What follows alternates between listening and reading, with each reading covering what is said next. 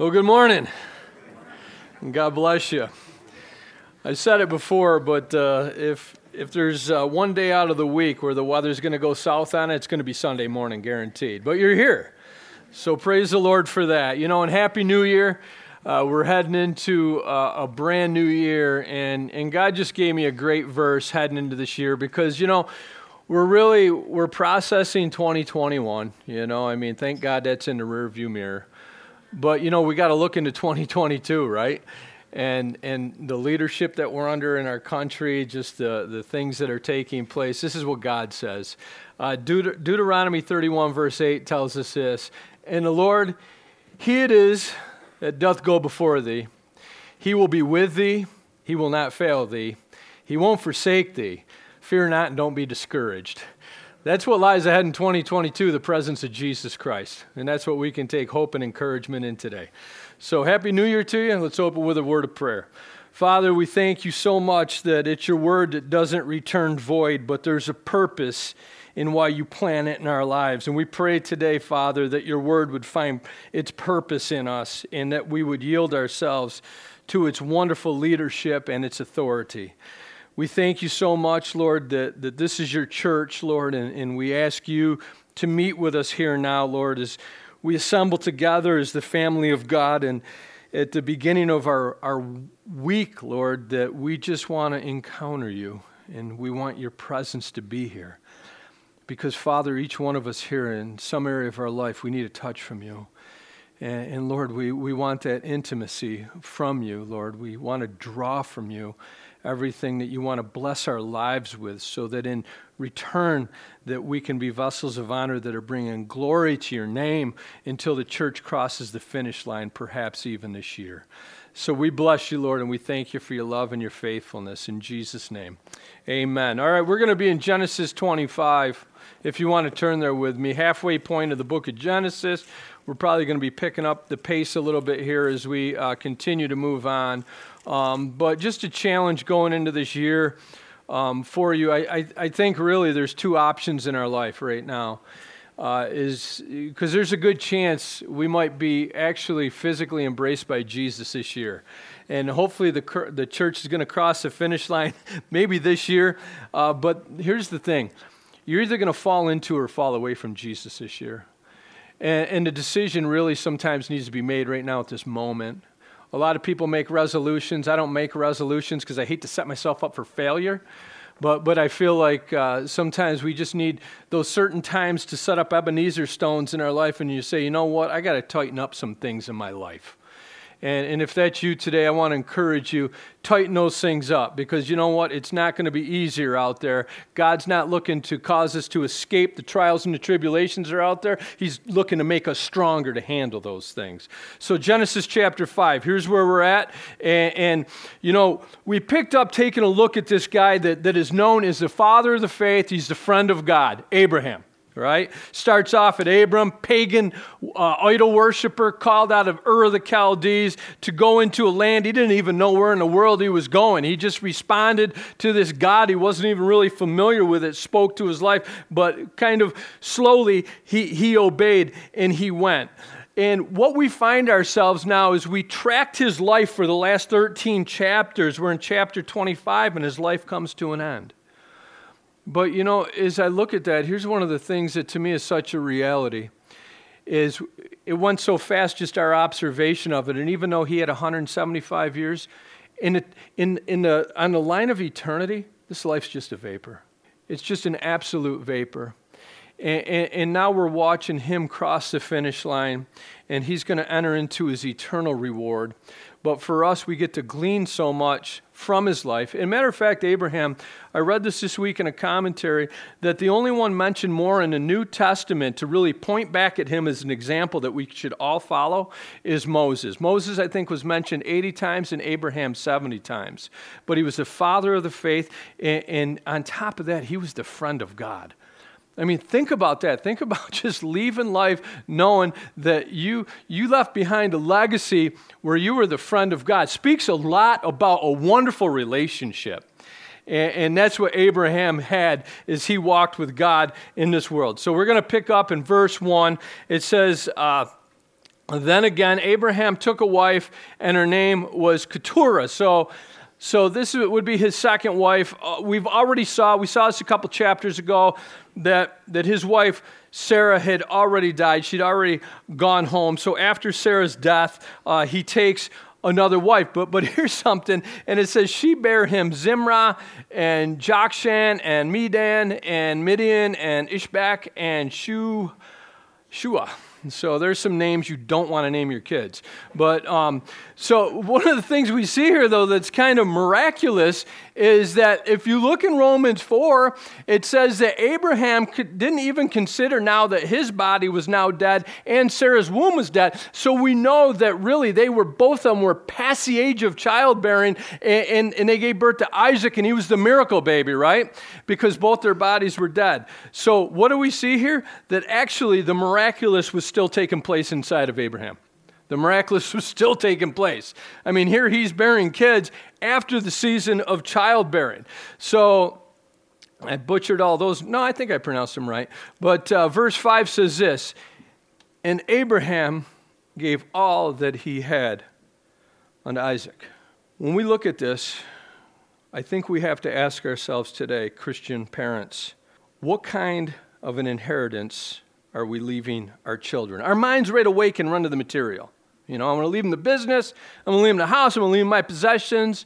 And I think that's biblical. I think that's very biblical, to leave behind even material possessions. But I think the most important thing is the spiritual inheritance that we're going to leave our children. I believe that this was prioritized because it was eternal. And Abraham left to Isaac not just the material possessions that he had, but he left behind a father that displayed integrity, transparency, honesty, godliness, faith. These were the things that were left behind. It would be his influence, his example, the testimonies that he would share, the wisdom that he had gleaned, the insight that he had gotten, the truth that he had learned, the vision that he had received, the love of God, the faith in God, and service to the kingdom of God would be the inheritance that he would plant in this man named Isaac. If you will, turn to 2 Timothy chapter 2 for a moment.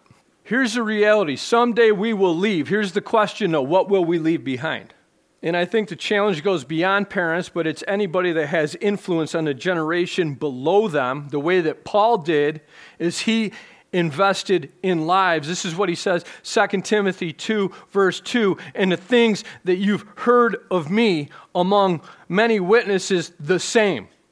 Commit thou to faithful men who shall be able to teach others also. So it is the ongoing legacy of godliness through the truth of God's word, uncompromised, because Timothy's telling Paul, or Paul's telling Timothy, you make sure the things that you heard, those are the things that you were shared. Don't put no new spin on it. Stay true to the integrity of biblical truth in scriptures that you've learned, Timothy. Paul had Timothy that we see here. He also had Titus. He also had Philemon, and he called them all sons in the faith. That was the inheritance that he was leaving behind. He probably didn't have a dime to leave any of them, but he left them something far greater, divine influence, imprinted on their life because of a true, real walk with Christ. When we look at Isaac, this is one of the things that we have to remember, the supernatural birth. Actually, go back to Genesis. So we're looking at who gave the inheritance, now who's earning it, or who's receiving it, I should say. He gave all that he had to Isaac. So who is Isaac? He was the one, it was the one who really came here through a supernatural birth. He had a relationship with the Father through supernatural birth.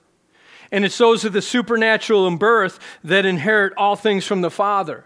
Remember what the scripture says, that Jesus said, inherit the kingdom prepared from you from the foundation of the world. It influenced Peter where he would remind us that we have an inheritance that's incorruptible, undefiled, that fadeth not away, reserved in heaven for you. Who is the for you? The for you is the people who have experienced the supernatural birth. That's why Jesus said, you can't see the kingdom of God, that inheritance, without being born again. There has to be a spiritual birth in your life. There has to be a real moment in life where absolute surrender and trust is put in Jesus Christ, like we're going to look at here in the life of Abraham. They're the ones who inherit it. Not the people who are church, not the people who are religious, and not the people who are moral, but the people who experience the supernatural birth of being born again of the Holy Spirit. That's who gets the inheritance. And unto the sons of the concubines which Abraham had, he gave them gifts. And he sent them away from Isaac his son while he lived eastward unto the east country. And look at, these are the days of Abraham's life which he lived. 175 years old he lived to be. And 100 of those were walking with God.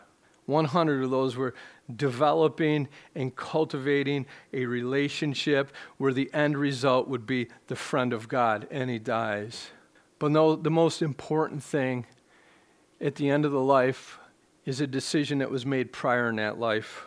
Now we look at this and we know that 75 years he was a pagan idol worshiper in Ur of the Chaldees. He had 100 years walking with God. I spoke about it before that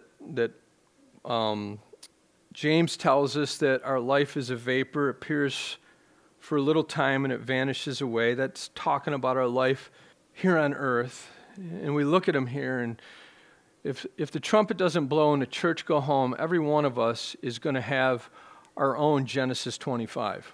We're going to have our last day.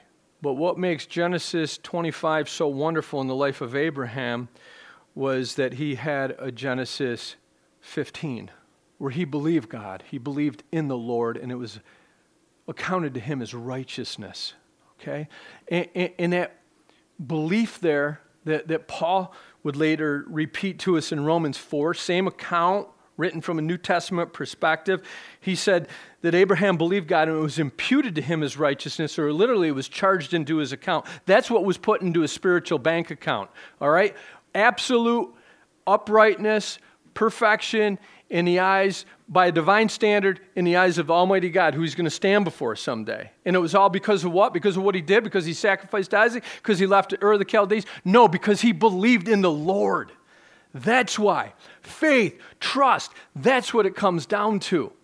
His whole life that we can glean from, that we can learn from, the actions, the behaviors, even the mistakes in his belief system and his faithfulness and his obedience, that was all the fruit of this root right here, that he believed in the Lord.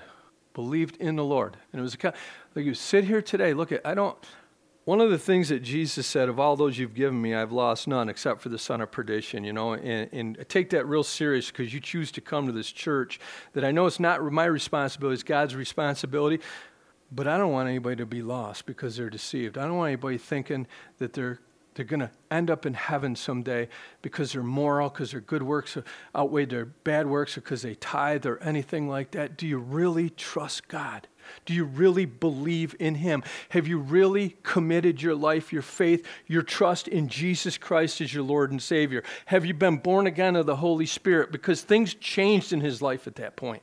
And I think unless you made a commitment to Christ at a young age, I think you need to be able to reference back some point in your past where it all changed when Jesus stepped in. I know that happened for me. I'm still a work in progress, but my goodness, things begin to change. Do you have a Genesis 15 in your life? Because I'll guarantee you're going to have a Genesis 25 in your life. And to me, that isn't something that's dreary or morbid. That's something that I anticipate and expect and look very forward to the day when I transfer out of this life and see Jesus face to face. We go from death unto life, the Bible says. We receive our reward. We inherit the kingdom of God that was intended for us before the foundation of the world. But it's so important that you have that experience like Abraham did, where full unabandoned trust is put in Christ as your Lord and Savior.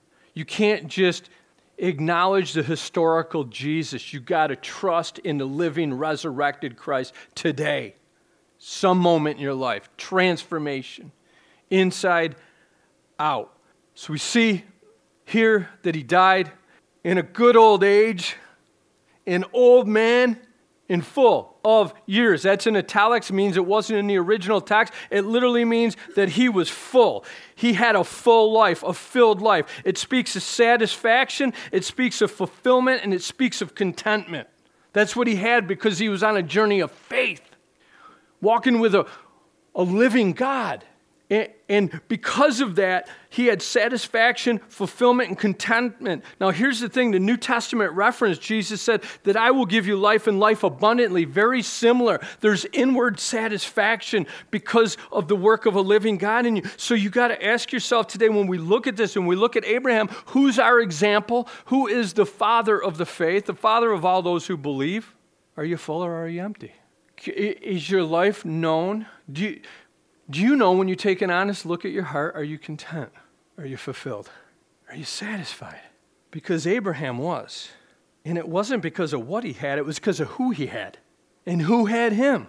Because when you got Jesus, I mean, you don't only have his presence, but you have his truth and you have his promises that give you hope, that give you encouragement, that give you purpose.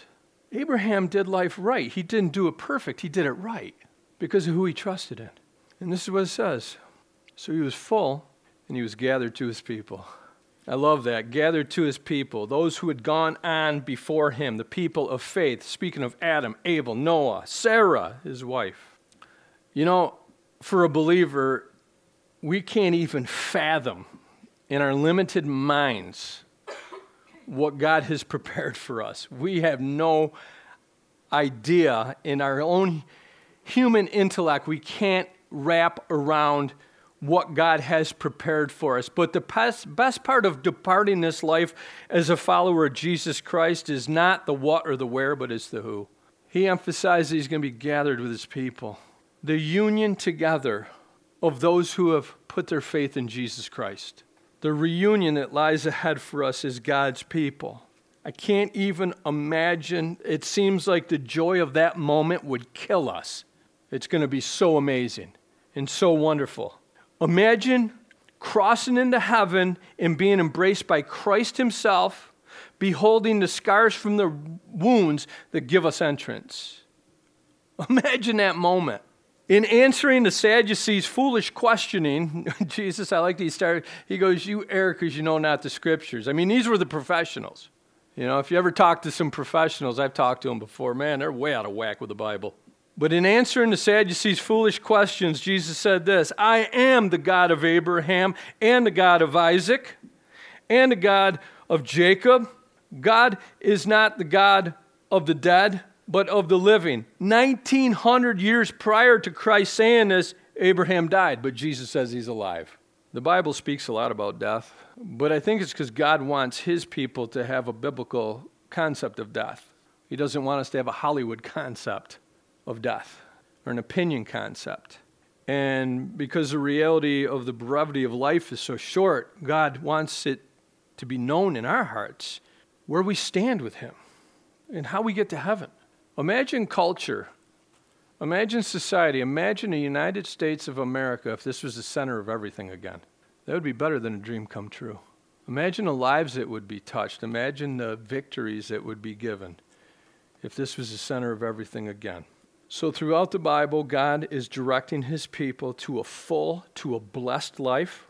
He prepares us how to live in this life, not just exist in this life, and then he prepares us for the next life.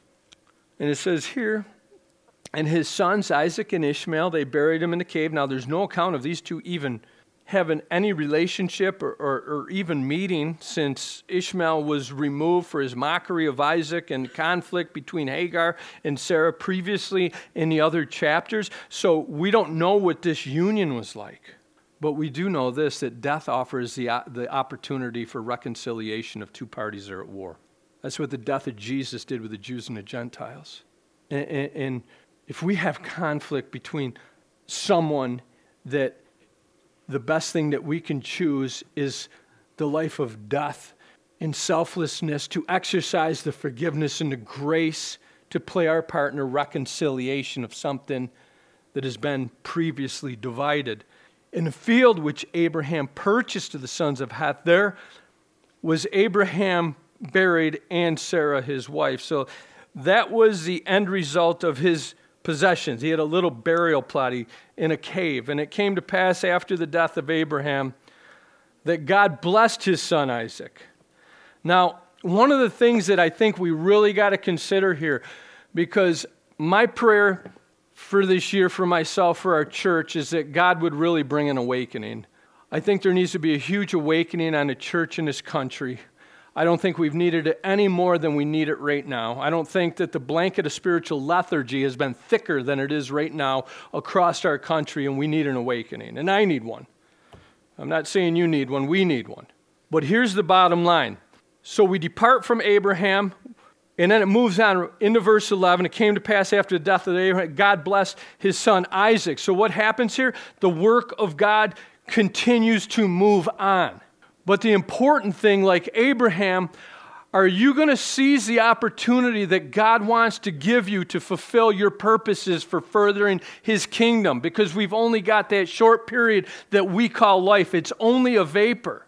But if it's yielded to him day after day, presenting ourselves to him as his possession, how do you want to use me today, God, in the place that I have to go to work, in the neighborhood that I live, with the family that you've given me, the church that I'm in, and we keep our hearts open to what the Spirit of God wants to minister to us, how he wants to use us, that we, like Abraham, we might die people that certainly weren't perfect and made our blunders and mistakes, but at least there'll be no regrets because we live for him and not for ourselves. But you see, those are decisions not to make at the end of our life, it's to make now before we reach the end of our life. Maybe we need to absorb more in what he did on that cross so that we actually would desire to give Christ more of ourselves and not hold back. But just back up in verse 10 here, his burial place, that's the life that speaks. What did that life speak? Well, it spoke to us out of Hebrews 11, right? That he considered himself a sojourner and a pilgrim on the earth. He didn't see himself as a settler. He recognized that this isn't my home. I'm a stranger. I'm just passing through, because he was looking for a city whose builder and maker was God. That's the way he chose to live. And I believe that's the way the people of faith are called to live. We need to remember that today the church in America is offering too much easy believism. Say this magic prayer and you can go to heaven. And I tell people all the time when I try to lead them to Christ, and I use kind of the sinner's prayer as kind of an outline, but I let them know, look, this is no magic prayer, but if you want to put your faith in Jesus Christ, what he did for you, you can receive the forgiveness of sins. But we need to remember that we've been called to a life of discipleship, denying ourselves, taking up our cross, and following Christ. We're no longer our own possession, calling all the shots in our life like we used to. That was the non-redeemed life. The redeemed life says, Lord, what wilt thou have me to do? Lord, how would you have me to live? Lord, I'm your purchased possession. How do you want to use me today? Speak, for your servant hears. Disciples were learners who walked with Jesus.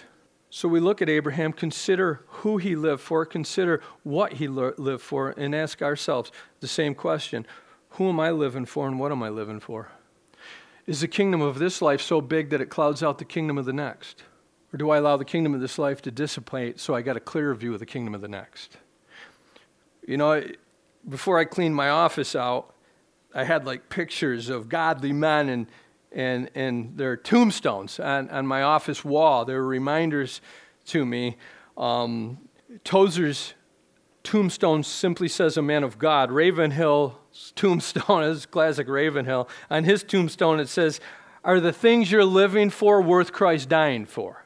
Billy Graham's tombstone says, the preacher of the gospel of the Lord Jesus Christ. Chuck Smith says, Jesus never fails. You see, those gravestones have a little message that speaks something, but really it was the life that those tombstones represent that speak the greater message.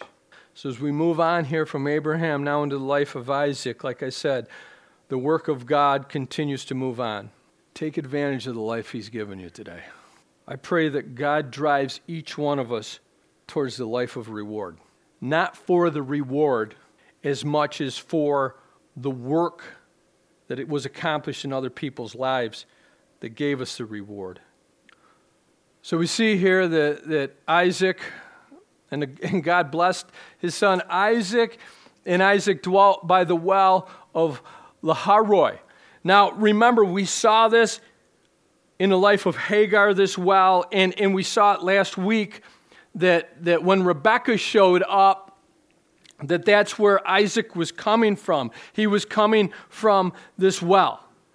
And the well, Lahairoi, literally means the God who lives and who sees me.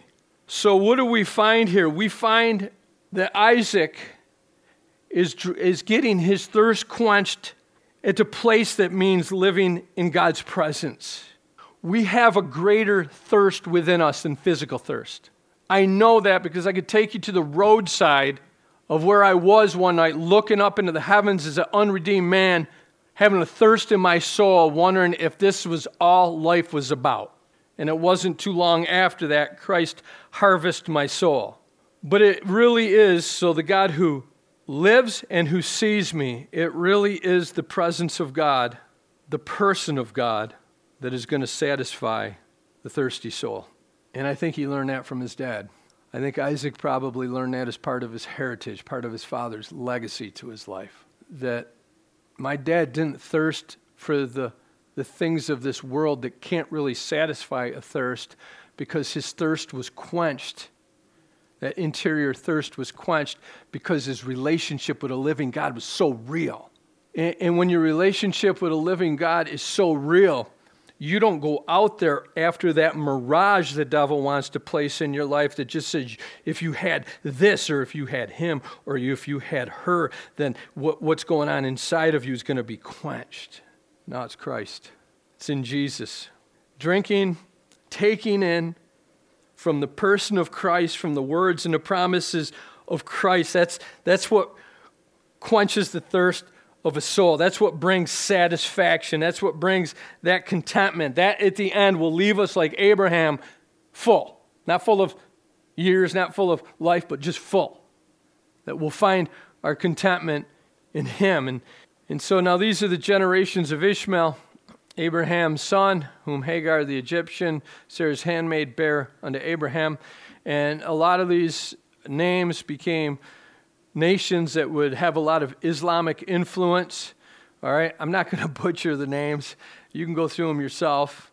But it says here that, and these are the years of the life of Ishmael, verse 17, 137 years. So Ishmael lived 137 years, and he gave up the ghost and died and was gathered unto his people. It seems that there's a good chance from what this verse says right here that Ishmael, actually the influence of the true and living God impacted him enough, Abraham's God, that it's possible that this guy, according to this verse, actually is in heaven. And they dwelt from Haviah unto Shur, that is before Egypt, as thou goest towards Assyria, and he died in the presence of all his brethren. And these are the generations of Isaac, Abraham's son. Abraham begot Isaac. And Isaac was 40 years old when he took Rebekah to wife, the daughter of Bethuel the Syrian, of Padamaram, his sister to Laban the Syrian. So verse 21 says this. So Isaac was 40 when he got married, all right? He got hitched when he was 40. And Isaac entreated the Lord for his wife because she was barren, and the Lord was entreated of him, and Rebekah, his wife, conceived. So, you look at this, and the bottom line is for us, we got to remember that a lot of times the promises of God come on the other side of patience. All right, we see that in Hebrews 6:15, referring to the birth of Isaac. After Abraham had patiently endured, he obtained the promise, okay? After what? After patient endurance, okay? Now, we know he got a little impulsive agreeing with his wife, kind of made a mistake with Hagar and Ishmael, but eventually Isaac would come after Abraham had patiently endured, then he obtained the promise. But what we see here in verse 21, okay? Isaac entreated the Lord for his wife because she was barren. She had a situation in her life that was out of his control. All right? And what did he do? He goes to God in prayer. So we look at this, and I think that this is the wisdom of Isaac, and it's an example to husbands, but it's also an example to spouses, that the work that God wants to do within is only something that he can accomplish. All right, so what does that mean? That means that, look at husbands and wives, we live with one another, we see one another's imperfections, and there's some changes that we'd like to see on the inside of one another maybe from time to time, but it's not going to be, the areas that you identify in your spouse, they're not going to change by your logic, they're not going to change by your nagging, and they're not going to change by arguing. They change by calling on the living God to do a wonderful work for his glory. That's how they change. So everything changed in her situation because God was brought into the equation. So once God's brought into the equation, his will can be done. So she conceives, okay, after he prays for her. And the children struggled together within her, and she said, if it be so, why am I thus? And she went to inquire of the Lord. So there's like this war going on, man. It's like WWF inside of her womb. And the Lord said unto her, look, at 2 nations are in thy womb. And 2 manner of people shall be separated from thy bowels. The one people shall be stronger than the other people, and the elder shall serve the younger. Now, this is something she would not forget, because I believe she's going to share this with Jacob and probably Isaac. But there's 2 rival nations taking place in this womb. We're going to see she's going to give birth to 2 boys, twins. One is Jacob that become Israel, and the other one's Esau that would become Edom, and the Edomites that were at war with one another. And when her days to be delivered were fulfilled, behold, there were twins in her womb. Okay? So we see what's going on inside of her? War. War's going on inside of her. Okay? 2 opposing forces coming after one another. If you will, go to Galatians 5 with me for a moment. To me, this is a picture of the life of the believer, and it's got nothing to do with pregnancy. We're sitting here today, very similar to Rebecca. She had 2 opposing forces with conflict inside of her. It's the same for you and I here today. Paul writes about this in Galatians chapter 5, verse 16. This I say, walk in the Spirit, and you shall not fulfill the lusts of the flesh. He's going to reference 2 things: spirit, the redeemed nature; flesh, the fallen nature. Both of them living within our lives. The flesh wanting the things that it wants, opposed to the direction of God for our life. The Spirit leading us, guiding us in a way that's good for us, honoring God in our lives. Life of impact for the kingdom. But he says, walk in the Spirit, you shall not fulfill the lust of the flesh. Look at this. For the flesh lusteth or wars against the Spirit, and the Spirit against the flesh. Literally in the Greek, it gives a picture of both of them have their heels dug in. And they're contrary one to another. They're contrary. They're exact opposites of one another. So you cannot do the things that you would. But here's the thing. When you examine your life and when you're honest with yourself, because God already knows, and sometimes we got to be honest with ourselves, because sometimes honesty produces the brokenness and the repentance that gives us new life and new direction. This is what he says. But if you're led by the Spirit, you're not under the law. And he goes and he lists all these works of the flesh. Adultery, fornication, uncleanness, lasciviousness, idolatry, witchcraft, hatred, variance, emulations, wrath, strife, seditions, heresies, envy, murder, drunkenness, revelings, and such the like, of which I tell you, as I've told you before in time past, they which continue to live in this lifestyle shall not inherit the kingdom of God. That's very serious. That's the flesh life. But the fruit of the Spirit, the byproduct of having your roots in Jesus, in the work of the Holy Spirit's ministry in our life, the fruit of that, what will come forth from that life is love, joy, peace, patience, gentleness, goodness, faith, meekness, self-control. Those are the things that we have to ask ourselves. Which life am I yielding to? Go to Romans 6 real quick. Romans 6 says this, Paul writes this, he says, neither yield, don't yield ye your members as instruments of unrighteousness to sin. He says, don't submit to that, but yield yourselves unto God. So he's saying you're going to yield in one or two directions. He says, don't go the direction of sin. Keep yourself yielded to God as those that are alive from the dead, and your members as instruments of righteousness unto God. But verse 16 says, know you not to whom you yield yourselves servants to obey, his servants you are, to whom you obey, whether of sin unto death or of obedience unto righteousness. So every day is a continual challenge to keep myself yielded in the direction of God for my life so that I wouldn't come underneath the bondage of sin, but I can live the life of liberty and freedom I've been promised in Christ. That's what Jesus has promised us, right? We should be the most free people on this earth, not just because we're saved, but because we're living a yielded life to the authority of God and to the moving of the Holy Spirit in our lives. I heard a long time ago that there was a dog fight, that where they have dog fights. You get in trouble in this country for doing that, but in other countries they fight dogs and everything. And this one guy always won the dog fight, and he bet his money on it. And somebody asked him, well, how do you know which dog's going to win the fight? And he says, that's easy. He goes, I own both dogs. He goes, whichever dog I feed is the dog that's going to win the fight. So we got to ask ourselves today, truly, are we feeding our spirit or are we feeding our flesh? Got to keep yielding thoughts. We've been told to take them captive. Our eyes, which direction they go. Our words, knowing that death and life come from them. And our actions, which are a byproduct of our relationship with Christ. Keep those things yielded to God. We're going to take communion today. What a great way to go into 2022, first Sunday of the year, remembering the greatest act of love ever displayed with you at the focal point. You all okay with that? Can we do that? All right. It's a pulse out there. Jesus Christ is the faithful witness. He's the first begotten of the dead, and he is the prince of the kings of the earth, no matter what it looks like right now. This land that your feet are currently planted on and are soon to be ruled by the King of Kings and the Lord of Lords. And if you know him, you're going to rule with him. Unto him who loved us and washed us from our sins in his own blood. Jesus said, you're clean through my blood. You're forgiven through my blood. You put your trust in me, who I am, and the work I did on the cross for you. You make me your Lord and Savior. You're clean. You're forgiven. You're free. He's made us, but look at this, and he has made us kings. I know you don't feel like royalty, but believe me, from heaven's perspective, you are. And from earth's perspective, soon to be.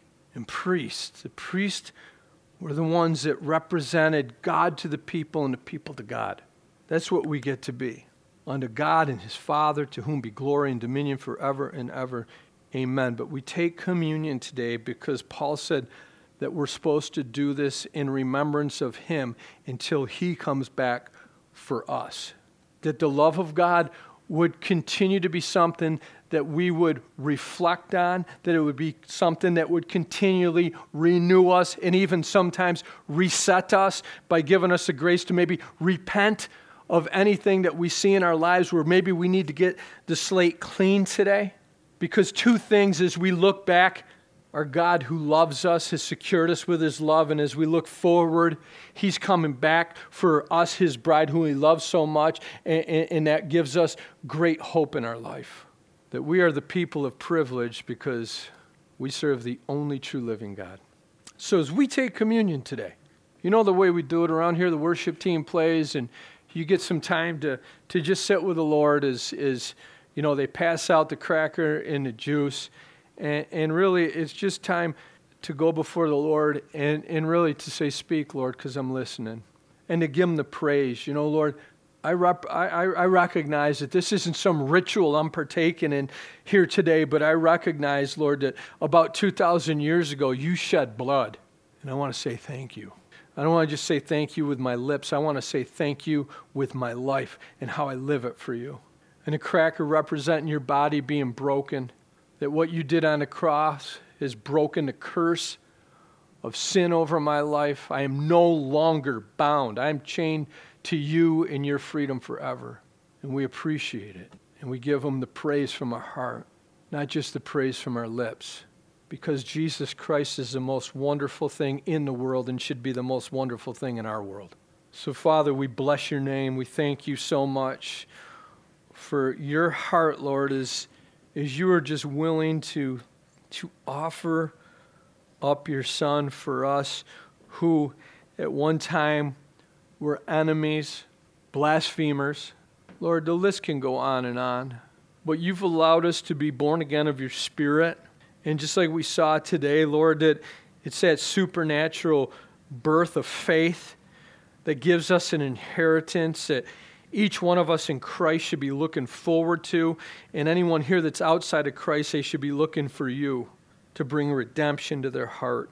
We want to thank you so much for your willingness to sacrifice yourself so that we could be yours forever. Lord, your word says that for the joy that was set before you, you endured that cross, Lord, to think that you could look 2,000 years into the future and see us sitting here in Old Paz Chapel, and you could take joy in your heart and use that as part of your willingness to endure the cross because we were the focal point of your love. Lord, how could we not be worshipers of you? We bless you and we thank you, Lord. I pray, God, that you that you'd bring an awakening to us. I pray for revival for each of us. I pray that this would be a year where each one of us would fall into you and not fall away from you. That by your Spirit, Lord, that we just wouldn't try to pull ourselves up by our own spiritual bootstraps, but by your Spirit, that we'd stay yielded, Lord, and recognize our weakness and cry out to you for your strength and your help to be what you've called us to be. We bless your name. Thank you that you want to be the friend of everyone here today, just like you were to Abraham. But as we take communion, Lord, greater love hath no man than this, that he laid down his life for his friends. While we were yet sinners, you died for us. We thank you, Lord. May our heart be baptized with gratitude. In Jesus' name, amen.